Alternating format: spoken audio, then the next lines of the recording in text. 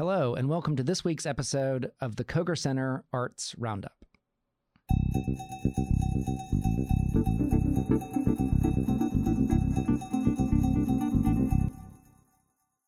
This week, our special guests are Mackenzie Collier, the Publicity and Strategic Partnership Director, and Aurora Bell, the Acquisitions Editor for the University of South Carolina Press.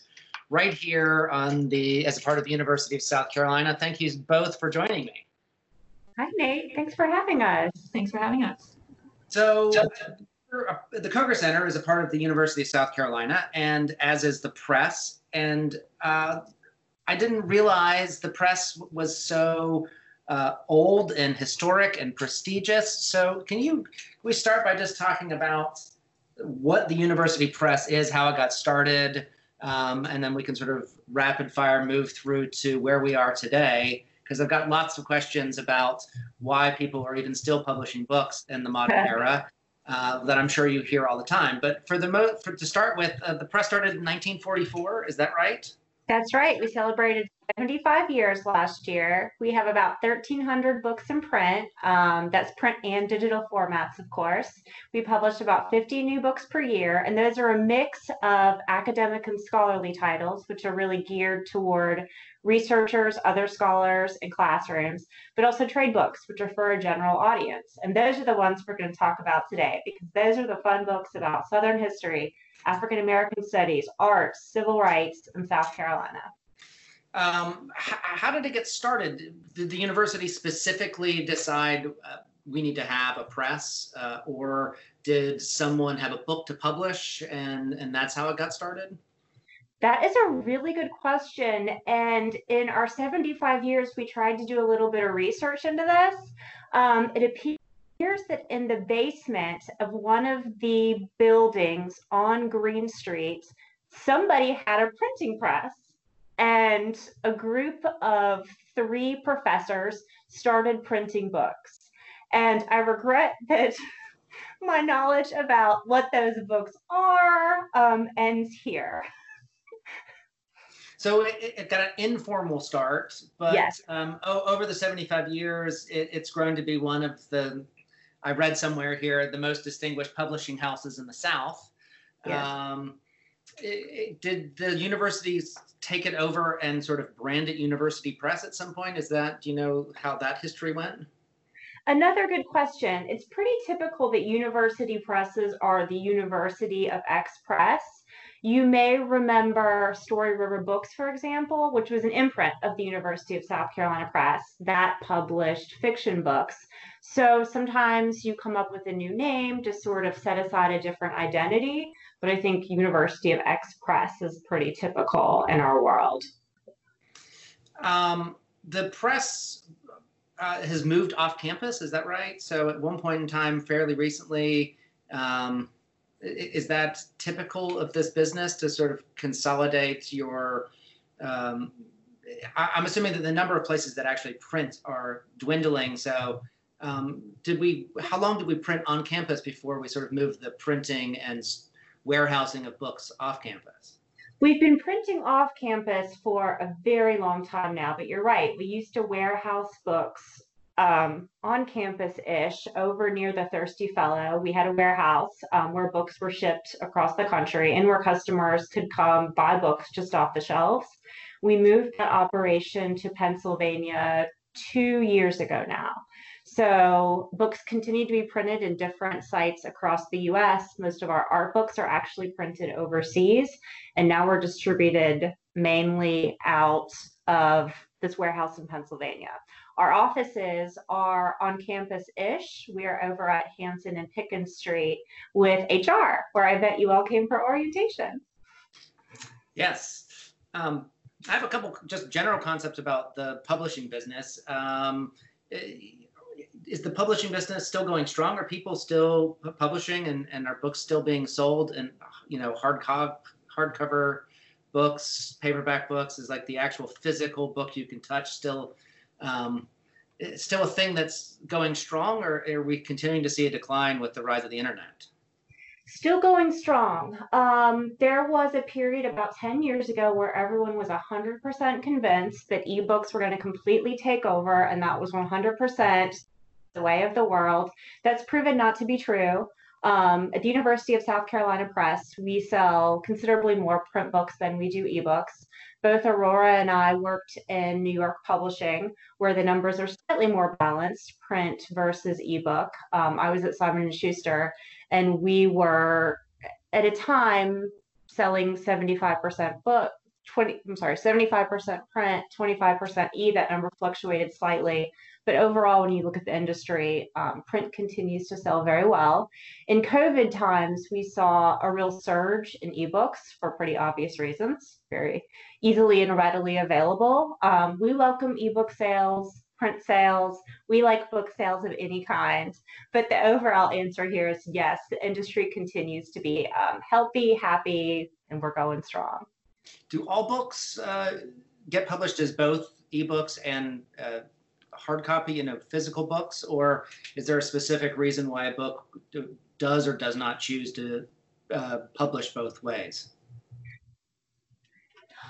These days, in most cases, the books do publish simultaneously in either hardcover or paperback and ebook, or sometimes even all three at the same time. But there are certain cases where we won't publish an ebook, sometimes due to permissions. So that may be because it's a book dealing with historic art pieces, and it's either impossible or cost prohibitive to get the ebook permission for some of those images. Sometimes the same can be said for text permissions. So sometimes there are permissions issues that make it more difficult to do an ebook. We also see cases sometimes where if it's a more visual book, the content itself doesn't lend itself very well to an ebook. If you're, reading on an iPad, maybe it looks great, but if you're still on a black and white Kindle style reader, then some of the art books are just not going to look good and not going to work. Or books that are more complicated and don't lend themselves well to sort of that small screen format. The university press, does it have a particular mission in terms of style, content of book? You talked about the two basic ideas of books for more academic books versus books for more of the general public, but is there a particular mission with the South Carolina Press, University Press? Yeah, absolutely. So our mission is to tell stories on the trade side, to tell stories of the South from a diverse range of voices on diverse topics, the South generally and South Carolina in particular. On the more academic side, it's still about telling these stories, and in all cases about delivering the most rigorous and high quality version of whatever that is, whether it's a scholarly book about history or a cookbook. Are you all going out and finding the works, or are people soliciting you to publish, or are they professors on campus that are providing the content for the publishing? How do you all, I realize this is probably different than, say, what's going on at Simon & Schuster, but how does the university press find its content and decide what to publish? It's a balance of those things. People email us most days of the week saying, I have a project, might it be a good fit for you?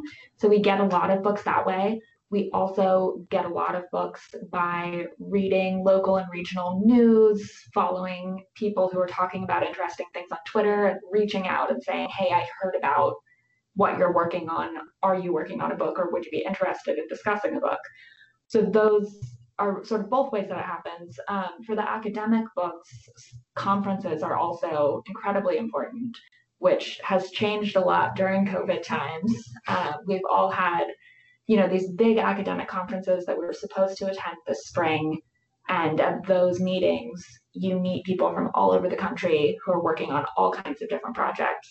And unfortunately, it hasn't been safe to do that this year. So we're finding some more creative ways to make those connections online. who decides whether something's really worth publishing, and how do you make the distinction?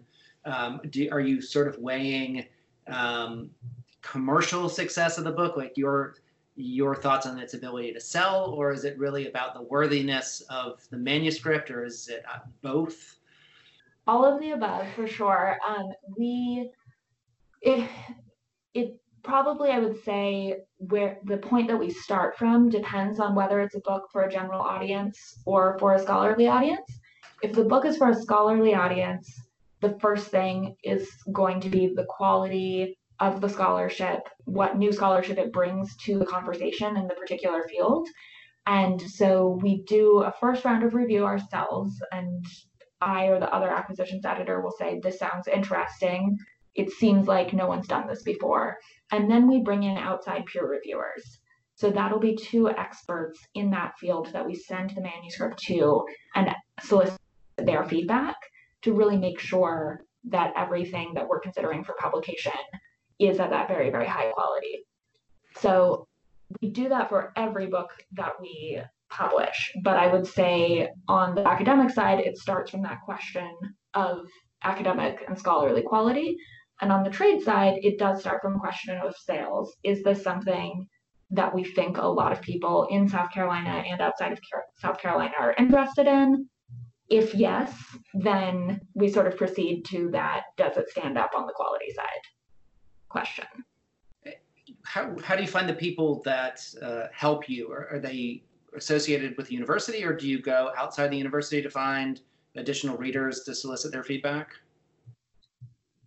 Both. In some cases, the experts that we're looking for are people who are on this campus, and we have great relationships with a lot of faculty here and work with them very closely. But in other cases, we do go to scholars elsewhere in South Carolina or elsewhere in the country, even sometimes outside of the United States. So you have got a lot of interesting stuff coming out this year. I mean, and 50 books a year is a huge number. What do you want to talk about? I'll let you steer this a little bit. What are you excited about, and what should people know that's coming out soon? You know, new titles to look for. So one book that we have publishing in either end of August or early September is a new old book called The Doctor to the Dead. This is a book that was published in the 1940s, and the press reissued it in 1995. And it's a really interesting case of us having conversations with the wonderful independent booksellers here in South Carolina.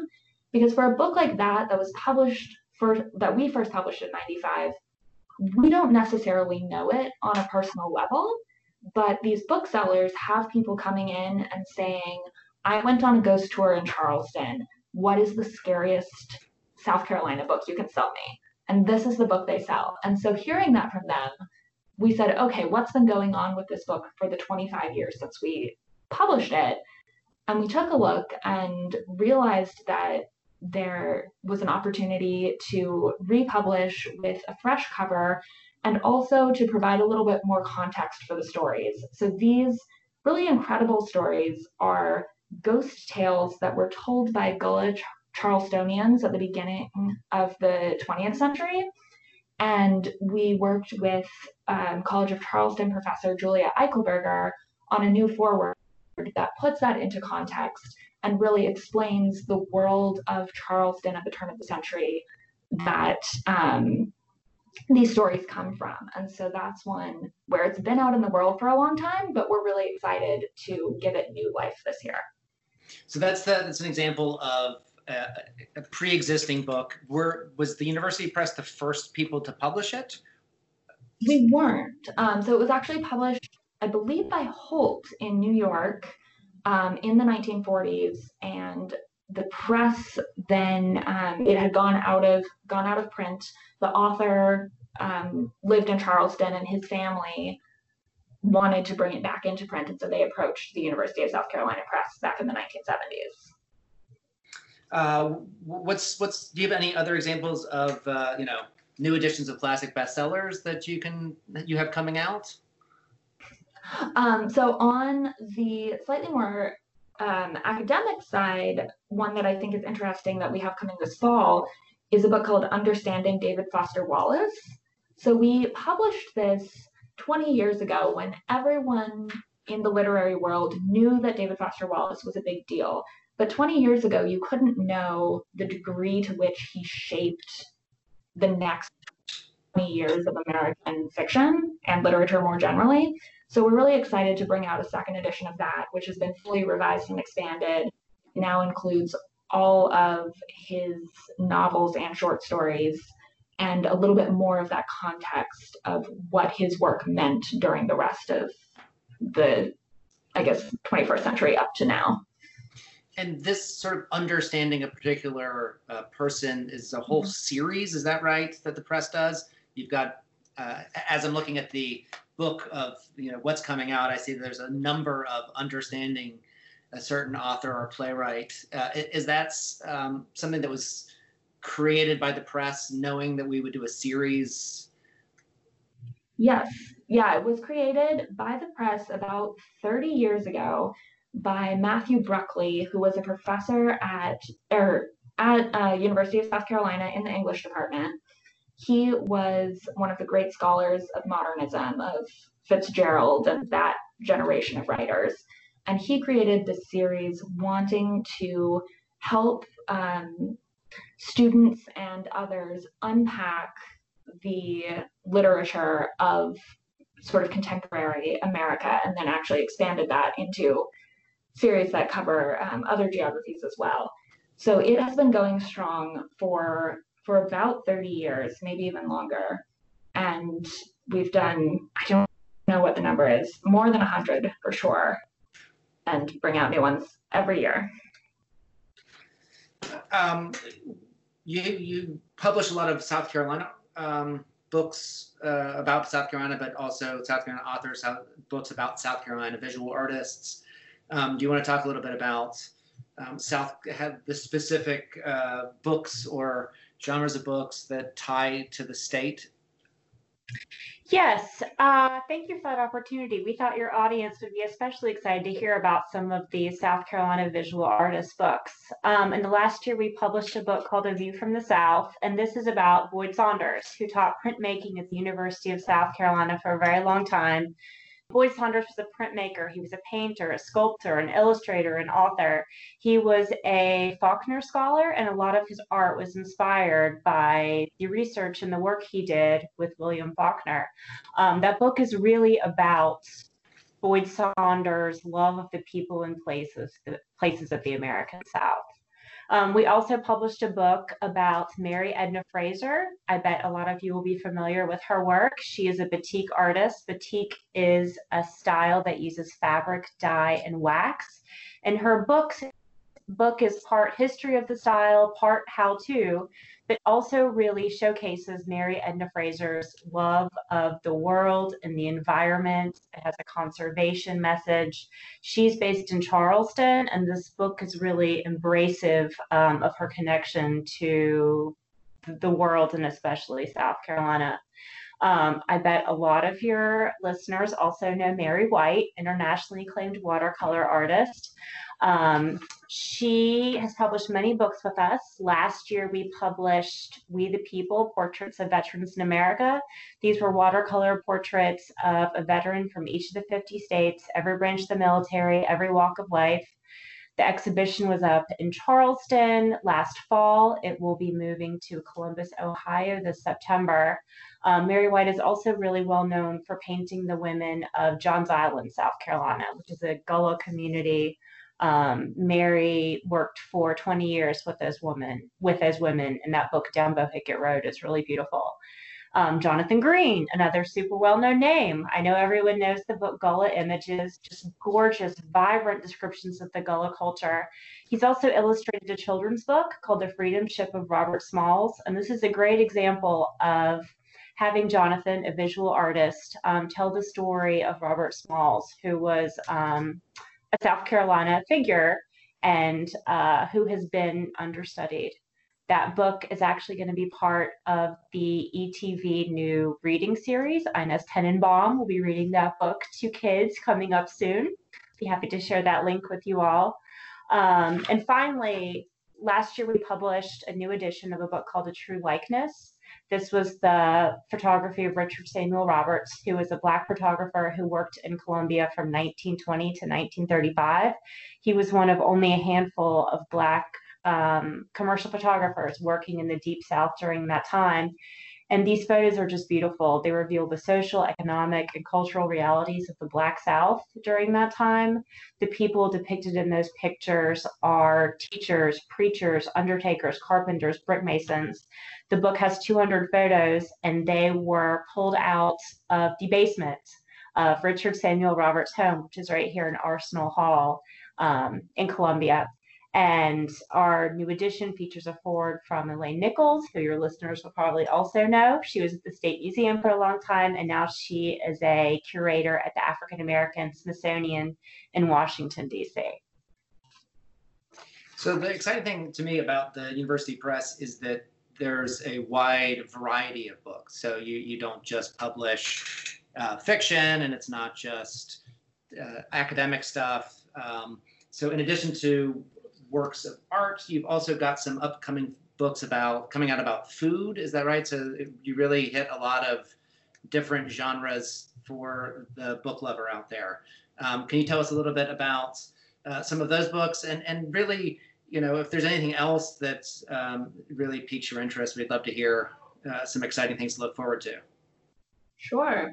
In the food category, we have a book coming out next spring from chef Kevin Mitchell, who is a chef and culinary historian who focuses on the role of Black chefs in American cuisine, especially Southern cuisine and Charleston cuisine, and Professor David Shields from the University of South Carolina, who has been integral to the movement to revive heirloom crops here in South Carolina, so the Carolina gold rice and other crops like that.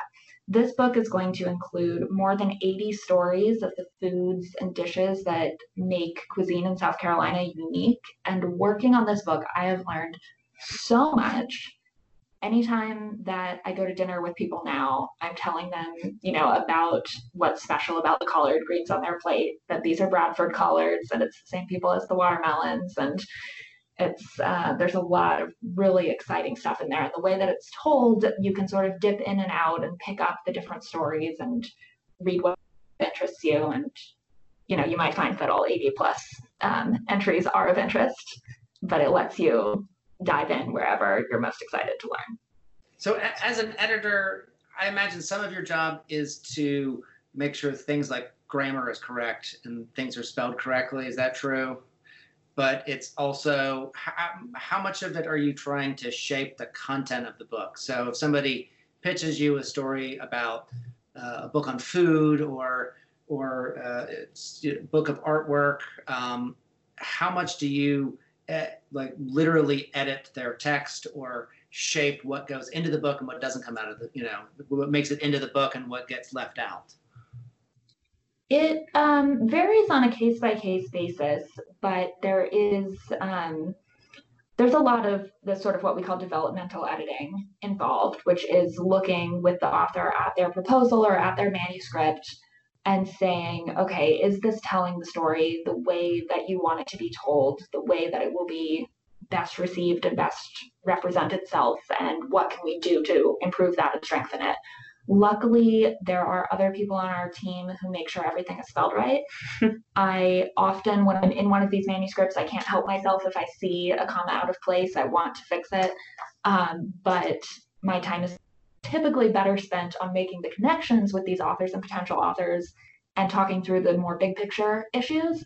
And then once something is contracted, we think it's final, then we send it on to our production editor, who works with a great team of freelance copy editors to make sure that everything is truly spelled correctly. All of those Oxford commas are where they need to be, and that everything is really ready for the printer. In 60 seconds or less, can you explain to us what the Oxford comma is and why it's so controversial? Well, I don't know if I can tell you why it's controversial because I'm such a big supporter of it that I'm not sure I can make the other argument. But the Oxford comma is also called a serial comma. So in a list, it's the comma that comes before the and, before the last term. And I guess the argument against it, I believe, was a newspaper trend that you want to save space and save ink. So if you can take out that comma, you take it out. In books, we've got 400 pages, we've got enough room to have all the commas, and so we rather have them in there. There are many, many very funny examples of cases where that comma is left out and suddenly the meaning becomes quite confused, as well as legal cases where people are splitting their inheritance in a way that some argue would not be fair because of how those commas are read. With the large number of styles of books, Mackenzie, I guess this is more of a you question, right? Because you have to be able to market, sell the books, and you have to go after a lot of different audiences, because you're not just doing books on food, you're not just doing books on art, you're not just doing fiction, you're not just doing academic work. You as a press have to be able to move, market, sell all of these different books. Do you have a team of people that specialize in different style of books, or do you have, or at least the trade books versus the academic books? Can you talk about the sort of special nature of marketing the university press with all of these different kinds of titles? That's a really good question. I would say that for our academic and scholarly books, there's sort of a clear way to market and promote and sell those books. We're selling to professors, we are selling to researchers, and we're selling to libraries. The amount of attention those books get from me as a marketing and publicity person is still significant, because we want to treat every book with the attention it deserves. But the bulk of my time does go into the trade books, and that's because we're doing events for local authors, and we're working really closely with bookstores in South Carolina. I think something that we do really well here at the press is listen and communicate with our local bookstores across South Carolina with great frequency. So we know what their customers are saying, what they're wanting. We can meet their demands. We can reprint books like Doctor to the Dead based on feedback from bookstores where they're telling us people want and need this book. So I think that we really are able to keep a finger on the pulse through those relationships with South Carolina bookstores in particular. You sell online, so can you go to the website and order books that way? You absolutely can. We sell books on our website. Our books are distributed to all national retailers, so you can buy at all the other big online stores. I will skip the A word and encourage everyone to shop at bookshop.org, which is the independent alternative to the big A. And is there a university press outpost on campus? So if you wanted to go and browse the university press titles that are in print and available, can you do that here on campus, or do you have to go to a local bookseller to see those titles? We don't have a physical presence where you can view all our books like in our office. Most of our books are at the campus bookstore in the Russell House. We're also so thrilled to have Oddbird Books here on Main Street. Then we'll have our trade books, not the scholarly books. But you can find everything for general readers there at Oddbird. You've also got, in addition to, we've talked about some books about artists, food. There's some South Carolina musician books that are out there. I of course, as we got ready to talk, was looking through the guide of upcoming books, and of course picked something that was, had been out for quite some time. I was interested in the jazz and blues musicians of South Carolina, but that sort of piqued my interest in books specifically about South Carolina musicians. Can you talk about anything you've got coming out soon in that sort of genre? Absolutely. So we're glad that you saw the jazz musicians book, and we encourage anyone who's interested in jazz in South Carolina to check that one out. But new books coming up, we have one called Live from Jackson Station that is coming in early 2021. That book looks at this sort of dive bar music venue and the really, really crazy stories around it. So that's going to be a really fun narrative nonfiction book that anyone who's interested in South Carolina stories of the last 40 years or so should definitely check out. Music and true crime. Just a little teaser for the listeners. All right.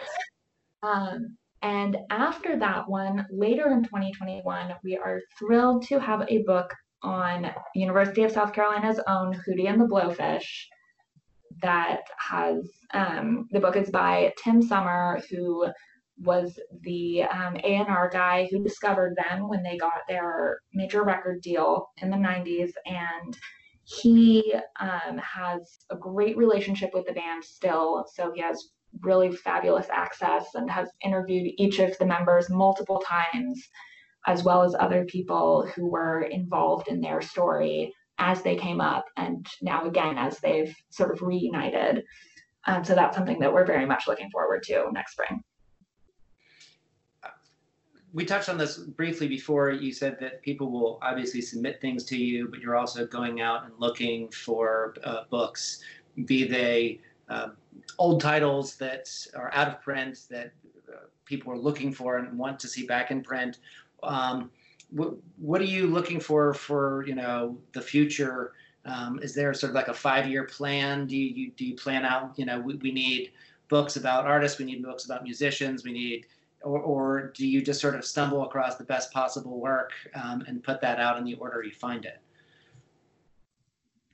I'd say it's a bit of a combination of those things. We have a sense of how our list should break down between academic books and books for a general audience, and then across categories that we want to see a certain amount of Southern history, a certain amount of African American history, of civil rights, and then also of nature, of food, of art, all of these different categories. So there's not sort of a hard and fast rule and slices of the pie that we're trying to slot books into. But as we seek out books, we're sort of thinking about those things. Is there any other book do you have a favorite? Something from the press? I know that's sort of like picking between your children maybe, but do you have like a favorite title that speaks to you personally that you'd like to tell people to keep their eyes open for? Well, I'm going to plug an upcoming book. This fall, we're publishing a book called Stories of Struggle by journalist Claudia Smith Brinson. I bet a lot of your listeners will remember Claudia from her time at the state newspaper. This is a book about the long struggle for civil rights in South Carolina. Claudia interviewed grandchildren of some civil rights leaders. She interviewed civil rights leaders. She researched this book for 20 years. And these are stories about South Carolinians who are on the front lines of change. I think this is a really important story for South Carolinians. I think a lot of people do not know these stories. They do not know these people. This is, I think, a really good reflection of what we want to do here at the press, which is tell stories about South Carolinians and teach and inspire as well. And it just so happens that it's ready to come out now. So yes. It's even more timely. Yes, we're very pleased that our fall list has a lot of books about the struggle for civil rights in the South and in South Carolina in particular. It's a good time to look to history for what's going on in the current movement. And I would like to make a plug for we want to do more of that. We're really looking for own voices. We're looking to tell a new and different side of South Carolina history. You both have a background in publishing outside of the university setting. So how was it that you found your way here to the University of South Carolina Press? So my husband moved to South Carolina, and I had only ever worked in book publishing, so I did not have a ton of options. So the second week I got here, I immediately started lobbying for a job here. Oh, I'm glad it worked out. Same. I went a little bit of the opposite way in that I had also been working in book publishing in New York, but I was ready to leave New York and started thinking about what a career in publishing would look like outside of that world. and got really interested in university press publishing because I did want to sort of go back to my literary studies roots from my undergraduate degree and do some of the quote unquote serious academic things that did appeal to me. But I was also really impressed by the regional books that I saw coming out of university presses, books that sometimes in New York you can't publish because you might say, well, we can't sell 15,000 copies of this, so it doesn't make sense for us. But those books are books that are still really important and that should be published. And so having the opportunity to do that felt really special and important to me. And so as I was on that journey of exploration, this position at South Carolina opened up and turned out to be a great fit. And then to go back to your previous question about books that we have coming out, one that is sort of just on the cusp of the academic and trade-oriented world is a book that we have called Harry Potter and Beyond. So it is a scholarly analysis of Harry Potter books and the rest of J.K. Rowling's fiction that will be available in about a week, I think. I think it's on sale next Tuesday-ish. So that's a really fun project for anyone who either grew up in the era of Harry Potter or read Harry Potter to their children. If you want to go a little deeper on it, this is the book for you. With J.K. Rowling in the news now for some of the comments that she has made, it's an interesting time to take a new look at her work and see that sort of scholarly side of it. Well, it's such a hidden gem to have the University Press on campus. Thank you so much for taking the time to talk to us. This is the Koger Center Arts Roundup podcast. We've been talking to Mackenzie Collier, the Publicity and Strategic Partnership Director, and Aurora Bell, the Acquisitions Editor at the University of South Carolina Press. I really appreciate your time. Thank you both for joining us. Thanks for having us. Thank you. USCpress.com. USCpress.com.